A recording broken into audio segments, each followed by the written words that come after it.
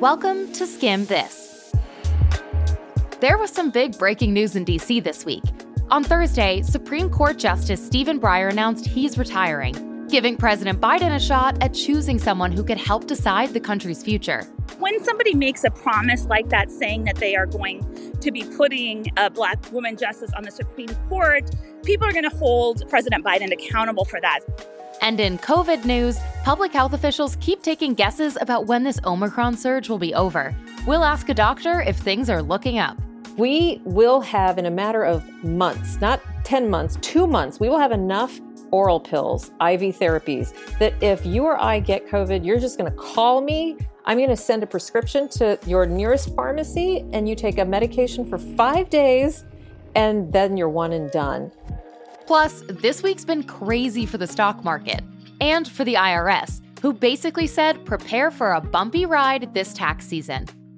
And if you're feeling tired just thinking about this week's news cycle, we spoke to a literal expert on happiness to try to find those good vibes. What the science shows is negative emotions don't go away if you squash them down or pretend they're not happening or try to just work through them. We're here to make you smarter and the news less overwhelming. I'm Alex Carr. Let's skim this.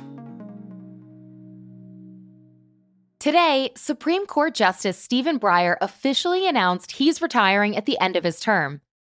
When any justice steps down, it's a big deal, and this announcement is coming at a particularly pivotal moment for the court and for politics. To break down the impact here, we called up a friend of the show. Seema Mohapatra. I'm the Murray Visiting Professor of Law at SMU Dedman School of Law. She told us, even though Breyer doesn't usually get the most attention, he's played a key role in bridging ideological gaps on the bench. I think that as one of the more liberal justices that has been recently on the court, he had a lot of important opinions, but he also had kind of opinions that both sides of the aisle could relate to. He was known as somebody that could get consensus behind the scenes. And so even opinions that he didn't author, he was known to make sure that the justices had his point of view in mind. But despite his role as peacemaker, a lot of progressives had been calling on Breyer to retire in hopes of clearing the path for President Biden to nominate a successor.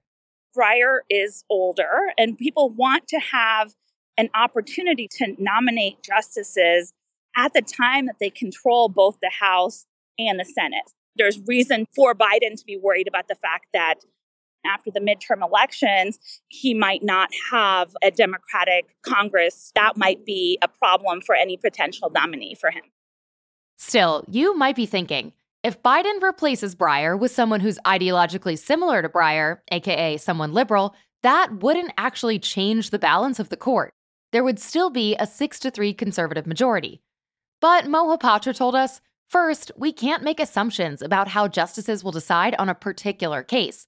And second, the fact that the balance would not change, that is actually still significant because if this vacancy occurred during a Republican administration, the balance would change to even a more conservative Supreme Court. Also, there is a role of dissent in Supreme Court jurisprudence. And so even when you're in a 6-3, for a justice that's in the minority, they want to make sure that their viewpoint is documented in dissents. And so in future generations, when there is a shift in the Supreme Court, sometimes the dissents actually become the law in terms of looking at the reasoning of the dissent. So there is still a big role for the minority justices on the Supreme Court, but it also makes a difference in terms of the dynamic. One person can actually change how the court gets along. And we all know that from our own workplaces. And if you can imagine thinking that this is your workplace for life, it makes a difference who's there and who is your colleague.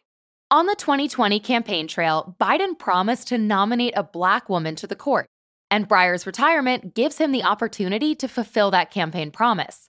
Mohapatra told us there are a number of candidates who are apparently already in the running, and if one of them did get confirmed, we'd see more women on the court at once than we ever have before. And whoever it is, they'll likely get to weigh in on the future of gun rights, abortion access, affirmative action, and more. When somebody makes a promise like that, people are going to hold President Biden accountable for that. So there's every expectation that he is going to stay true to his word. And there's quite a few female judges that would be great candidates. There have been a couple that have been talked about, Judge Jackson in the DC Circuit. The good thing about the fact that President Biden knew that he would likely have a vacancy on the court is a lot of these candidates have been vetted before, so that we can expect that these should be nominees that are not going to be controversial nominees, because we've already had this particular Senate and Congress actually confirm them, even if it's for a circuit court position. All of the names that have come up have been people that are, very, very well qualified and should be supported by both sides of the aisle. Even if there's not bipartisan support for a Biden nominee, Republicans technically shouldn't be able to block them from taking the bench.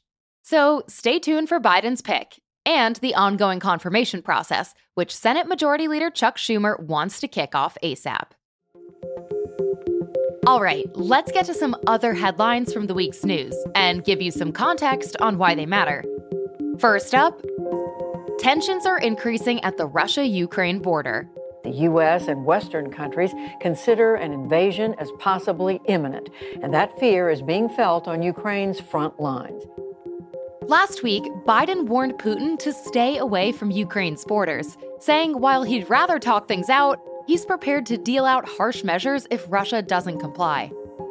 He's never seen sanctions like the ones I promised will be imposed.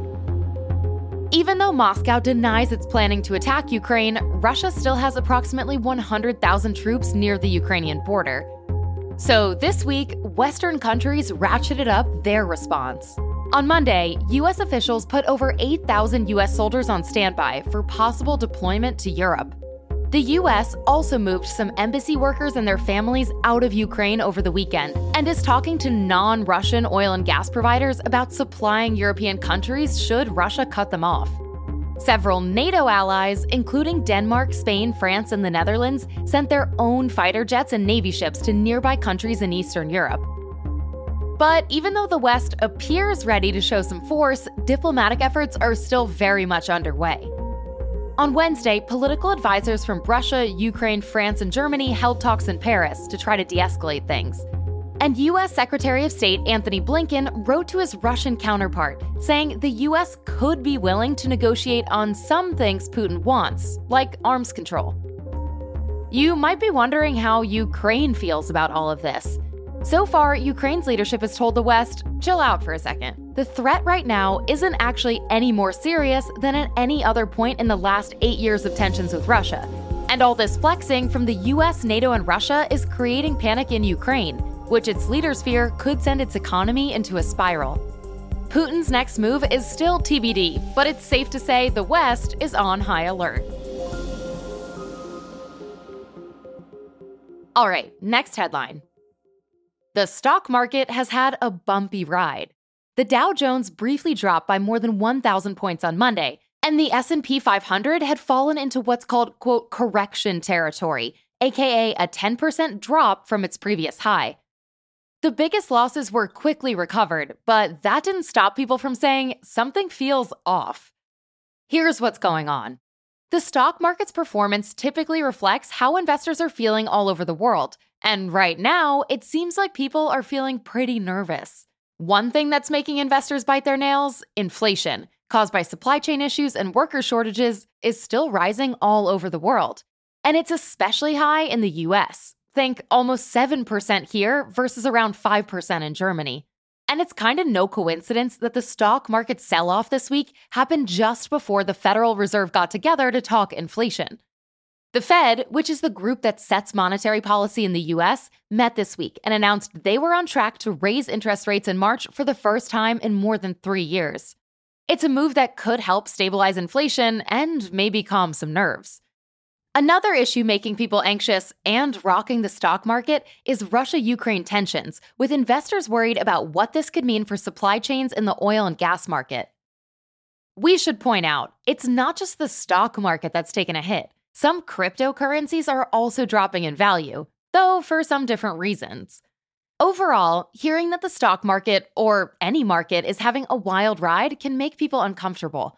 The best thing to do in these moments is to remember investing is a long-term game. So it's probably best to stop hitting refresh on your stock portfolio or 401k. And our final headline this week. The IRS is kind of a hot mess. Treasury Department officials are warning that paperwork backlogs and staffing shortages could make for a frustrating filing season for taxpayers. Tax filing season for 2021 only started this week, and we already know it's gonna be a headache. Here's why. The IRS is pretty backed up because it's still dealing with tax returns from 2020. As of late December, 6 million returns still hadn't been processed. That backlog is partially because the IRS is understaffed and its employees are overworked. Because, reminder, they did double duty handing out pandemic-related stimulus checks. We should note, besides potential delays, there are a couple of other things that could make this year's taxes more complicated. Anyone who got advance payments for the Child Tax Credit program will get a smaller refund, while anyone who didn't get a stimulus check might be able to claim a, quote, recovery rebate credit. The IRS is saying sorry in advance and is reminding Americans to get started ASAP and file electronically, with the help of a professional if you can. We'll leave the Skims Guide to Completing Your Tax Return in our show notes.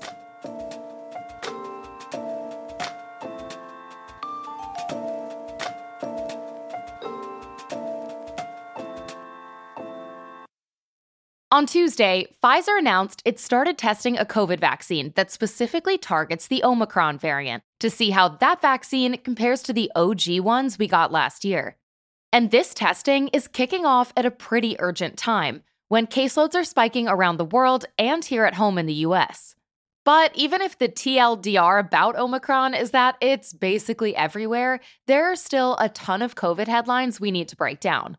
So wouldn't it be nice if we could just call up a doctor and be like, Hey, did you guys read that thing in the New Yorker last month about how I heard somewhere, I think it was in NPR. Did you read that thing in Mother Jones about... I read somewhere that... Did you read that thing that guy wrote in the sand on the beach? Yeah. Luckily for us, we've got Dr. Kavita Patel on the line. She's a primary care physician in Washington, D.C., and a former policy director in the Obama White House. Dr. Patel, the first headline I have is from USA Today, and it says, Fauci says Omicron infections could peak by mid-February. And so just to start off with, can you give us a snapshot of where caseloads and hospitalizations are right now in the country? Where are they declining and where are they still on the way up? So overall, as a country, our cases totally are actually coming down. But if you're in, for example, Oklahoma, Missouri, parts of Southern California, parts of Oregon, and even parts of Texas and Florida, still, you don't feel that way because cases are increasing. The reason you see total cases declining is because some of our most populous areas, think New York, think New Jersey, think Florida, have gone through our peaks and are coming down. But having about 800 or 750,000 cases a day is still a lot of cases, even on that descent. Fauci also warned against overconfidence in assigning a peak or really trying to make a lot of sense of where the virus is going. Can you just walk me through what's still concerning health officials? So 2 things that are still unanswered questions. One, is this our only peak? We could have, for all the people that have not been infected yet, we could have Omicron whip its way back around in our country. Cases are down, but then they immediately go back up. The other reason I think he's trying to warn us to not be complacent is, honestly, we didn't expect Omicron.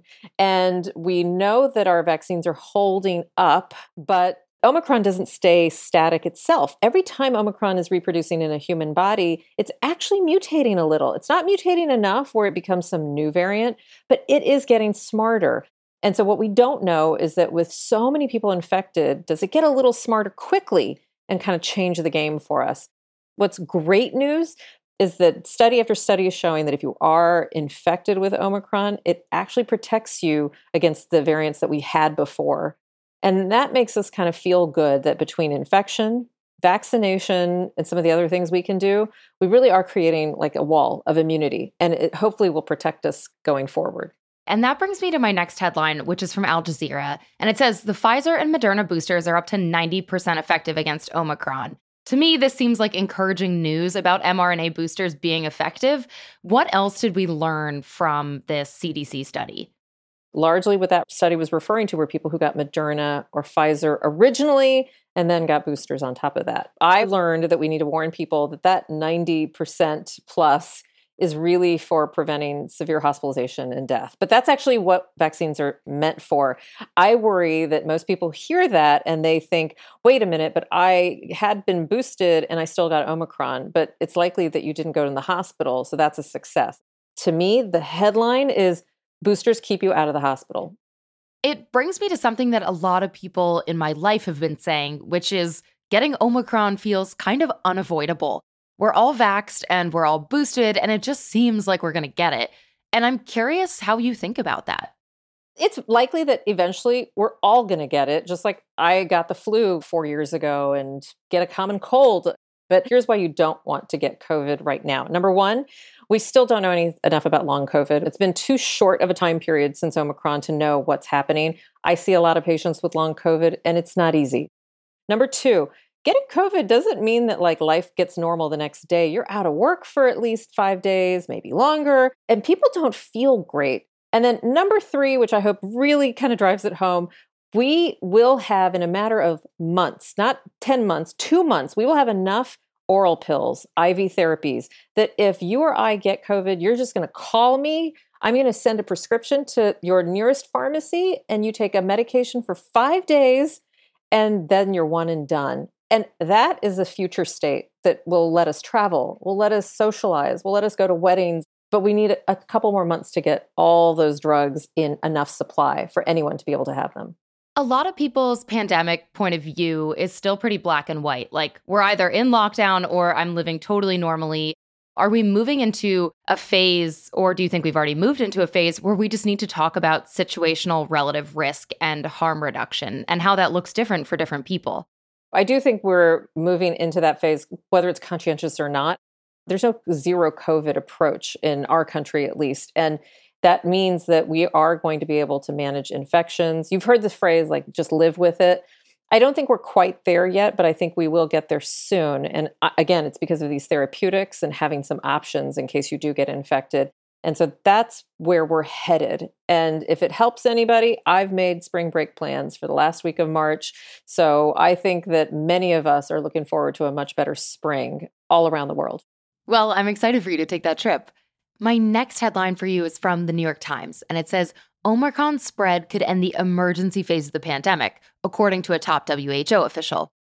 What does that mean, emergency phase of the pandemic? Yeah, there's actually some official language attached to that meaning. It means that when there's a declared emergency, there's cooperation that can happen with all countries. There are certain patent restrictions that get waived, where you can do certain things like do televisits with your doctor, all the way to the CDC being able to quarantine a cruise ship, for example. So those are all attached authorities that really come with that word emergency. But then there's also the kind of sense that the entire world will not be paralyzed by the disease of COVID, that we have moved on from where everybody is vulnerable to the disease of COVID to where, and I think some people call it endemic. I'm just going to be simple about it and say, where there is COVID, but instead of the entire map going red with COVID cases, there's just little pockets of orange and red, and they go out as quickly as they came up. A lot of people are playing kind of armchair virologist right now and say that Omicron is milder, and as a result, future mutations are going to be milder too. Is that proven, or is that potentially false and dangerous as an assumption? So we're making this assumption based on past behavior of other viruses. And so there is this history of viruses acting that way, but we also know that COVID presents an outlier in that none of us have seen it before. It's thrown us for loops with some of the variants. So there is history in what people are saying in their armchair virology. But the counter to that is, again, we're not going to know if that's true until time has passed. You mentioned the word endemic, and this is another word that's coming up more, I think, in people's social conversations. Can you just skim what it actually means for a pandemic to become endemic? What does that actually mean in my life or your life? So bottom line, endemic means that it exists and it's out there, but it's not a threat save for certain people. It could be where you live. It could be people who are older and not vaccinated, fill in the blank, but it becomes limited. If you're a 40-year-old and healthy, if you're a skimmer and you're 22 years old and healthy, we're all doing the same things to avoid it theoretically. When we shift to an endemic phase, it won't be that way, and it'll feel a little more like the flu. In a bad year when I was in the hospital, we had about 60,000 deaths in the United States from the flu, and that would be a great year if it was just COVID deaths, 60,000 only. But that's where we hope we can get to when it becomes more endemic. Dr. Patel, this is always so helpful. Thank you. Good. Thanks so much. What do Peloton, Kohl's, and Unilever have in common? We've got a trio of companies that are being targeted by activists. Specifically, activist investors. Think less protests and posters and more people throwing shade in spicy public letters. If you're thinking, all this corporate drama sounds like an episode of Succession, we'll sum up how activist investing works in real life in 60 seconds. Activist investors want to change how a company operates, from its policies to its P&L to its leadership. We're talking major Kendall Roy vibes. He is gambling our last dollars at the track on a horse that's ready for the glue factory, and I'm calling for a vote of no confidence in him as CEO and chairman. Activists can be financial firms or even wealthy individuals, but their playbook remains the same. They see a problem at a company, buy enough shares to gain influence in that company, often because they get a board seat, and then force changes to that company. We've seen activists target all sorts of businesses, including some of the country's biggest companies, from AT&T to Wendy's to ExxonMobil. And in some cases, investors have made serious changes, like at AT&T, where activist investors made the wireless giant restructure and spin off huge parts of the business. People in favor of activists say they're trying to cut costs and make businesses more responsible, which we saw when a group of climate activists targeted Chevron to change the company's emissions policies. But haters say even though activist investors think they're right, they aren't always, and that could cause some serious financial downside for other everyday shareholders. Still, that hasn't stopped activist investing from becoming a more popular strategy in recent years. And this week, Kohl's, Unilever, and Peloton are all feeling the heat as activists circle their companies. This isn't Peloton's first headache in the past few months. Its stock price fell lower than it was pre-pandemic, its products came under fire for safety concerns, and its CEO was called out for hiring his spouse in a key executive position. As for the more old-school Unilever and Kohl's, they're seriously underperforming. And activist investors are looking to shake things up by trying to take Kohl's private and pressuring Unilever to improve its performance. Right now, it remains to be seen how these activist bids unfold for these three companies. But it's probably safe to say they don't want their businesses serving as the real-life inspo for the next Succession showdown. How'd we do? Want us to skim a question from the news? Send us your suggestions to audio@theskim.com. It's the end of January, and that means the How to Skim Your Life Challenge is wrapping up. Over the past month, we've curated our playlists, deleted our apps, cleaned up our phone contacts, and put in our out-of-office requests, all with the aim of amping up the joy in our day-to-day lives. And while some of these tasks felt small and super manageable in the course of our day, it turns out creating a bedtime routine and clearing out the metaphorical cobwebs on our Spotify accounts actually have major health benefits. Our brains are like consistency devices, right? Like they really just like things to happen the same way over and over again. That's Dr. Laurie Santos, a professor of psychology at Yale, the host of the Happiness Lab podcast, and she's a literal expert on happiness. That's why habits and routines can be so powerful. If you just give your brain the same stimulus over and over again, it kind of knows what to do. And you might think that that would make things boring or not very fun. But in fact, what it does is it lets your brain kind of overcome this what's called choice overload, right? Which is just like too many choices all the time. We forget we can add that routine in so many parts of our lives, from what we eat to where and when we work to how we engage with our social relationships, right? All of this stuff can be so important, but we forget that we can kind of turn it into some routine and get rid of that clutter. Decluttering our lives not only helps our brain focus on the more important stuff in our day-to-day, but it's also good for our emotional health and well-being, which Dr. Santos told us is more important than ever to focus on because of just how burned out and tired we are. I think we're in a burnout crisis, to be totally honest. And it's worth recognizing that burnout has a few parts, right? One is this cynicism, like you're just kind of annoyed with other people. You just think they don't have the best intentions. Another is just this part of emotional exhaustion, right? You're just tired. You're like sick of things. I think the pandemic is a spot where we're like sick of everything right now.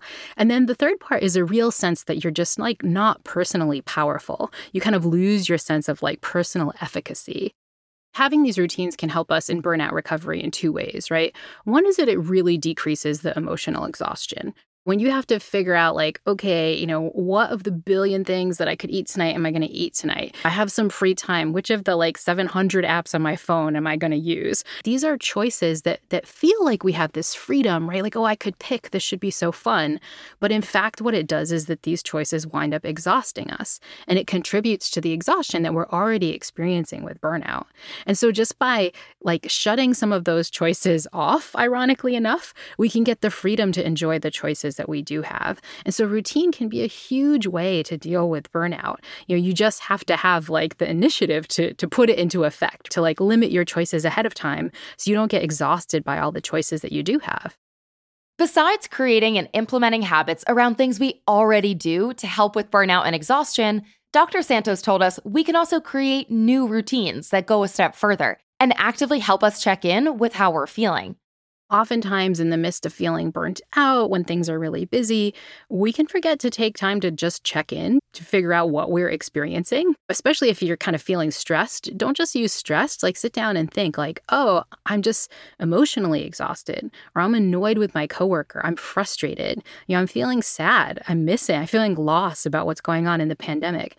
That like 30 seconds that you can take to really dig in and figure out, okay, what emotion am I actually feeling it? Label it, like notice it. That can be super powerful. And the great thing is it doesn't take much time. And this act of taking a little teeny tiny work break to notice what's going on, what you're feeling and what those emotions are, even if they're negative, all the science shows it can be really powerful for allowing you to navigate those negative emotions and figure out what the right next step is.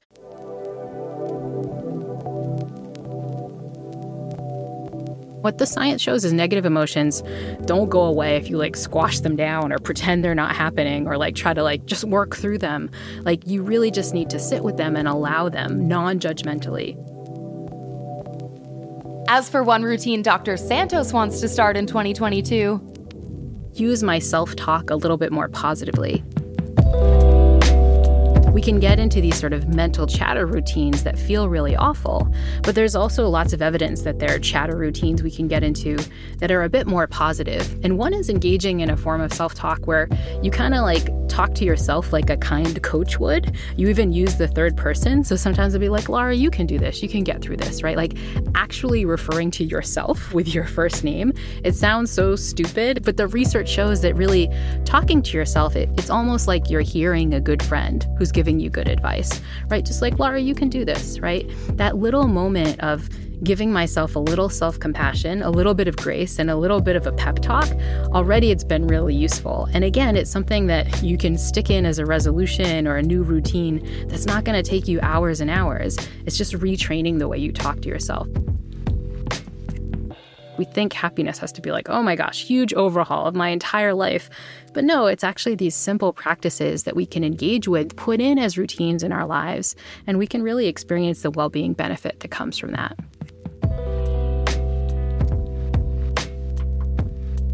For a complete list of all the How to Skim Your Life challenges, head on over to theskimm.com/challenge.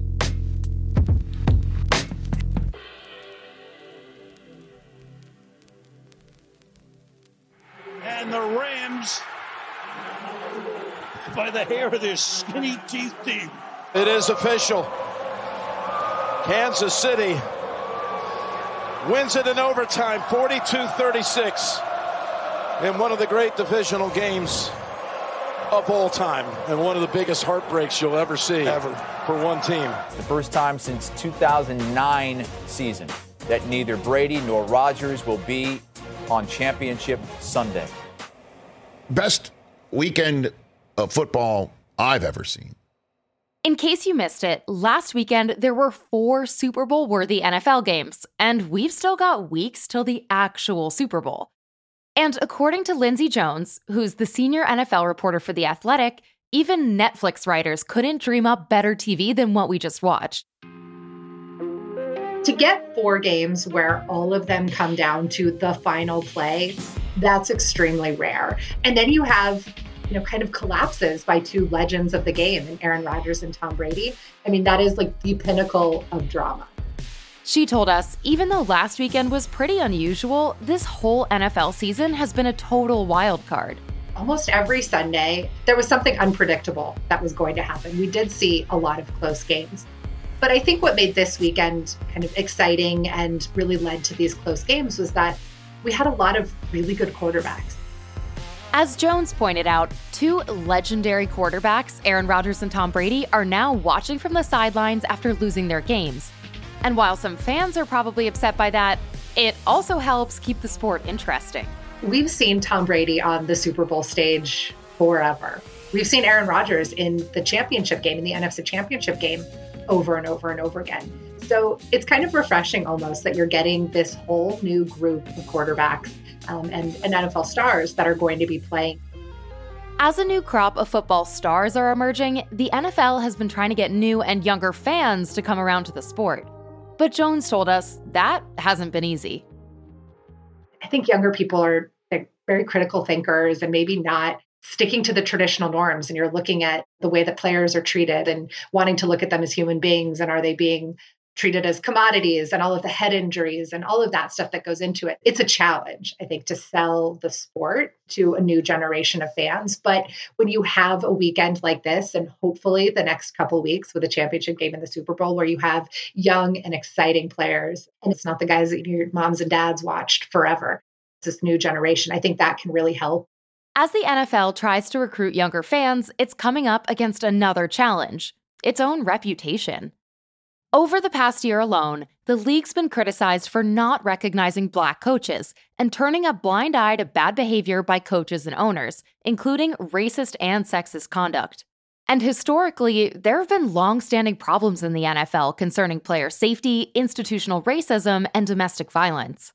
People like me, it's our job to try to hold them accountable and force them to be better, and not let, when there is a season that is ending in such an exciting way as this one is, to not overlook some of those things that went wrong, not give them a pass. When it comes to domestic violence, sexual assault, racism, institutionalized racism within the NFL, I mean, those are significant problems. And those are things that we have to keep addressing. Where you watch these championship games this weekend, and the Chiefs being the most exciting offense in football, and then you see that their offensive coordinator, Eric Bieniemy, has never gotten a head coaching job. He's never even gotten a head coaching offer. And he's become the face of the NFL's minority coaching hiring problem. So you have to ask those questions about these institutionalized systemic problems that are going on in the NFL. I think you can enjoy the games. I think you can enjoy having favorite players, but also, don't take your critical thinking hat off, and remember that there is a lot of kind of seedy stuff going on behind the curtain, just like there is in just about every, billion-dollar industry. If you're planning to watch the Super Bowl, even if it's just for the commercials or the halftime show, or let's be honest, the pizza, here's what Jones thinks you can expect to see. The Final Four that we have, we've got the Rams and the Niners. The Rams are the better team, and the Rams should win this game. One caveat is that they've lost to the 49ers 6 straight times, including 2 times earlier this season. They're the better team. They have the better quarterback. They're the more experienced team, so they should win. But weird stuff tends to happen with them against the 49ers. And then I think the Chiefs are ultimately going to come out of the AFC. They're just more experienced. Patrick Mahomes is playing out of his mind right now. I just think that the Chiefs' experience and Patrick Mahomes being a superhero is going to get the Chiefs to the Super Bowl.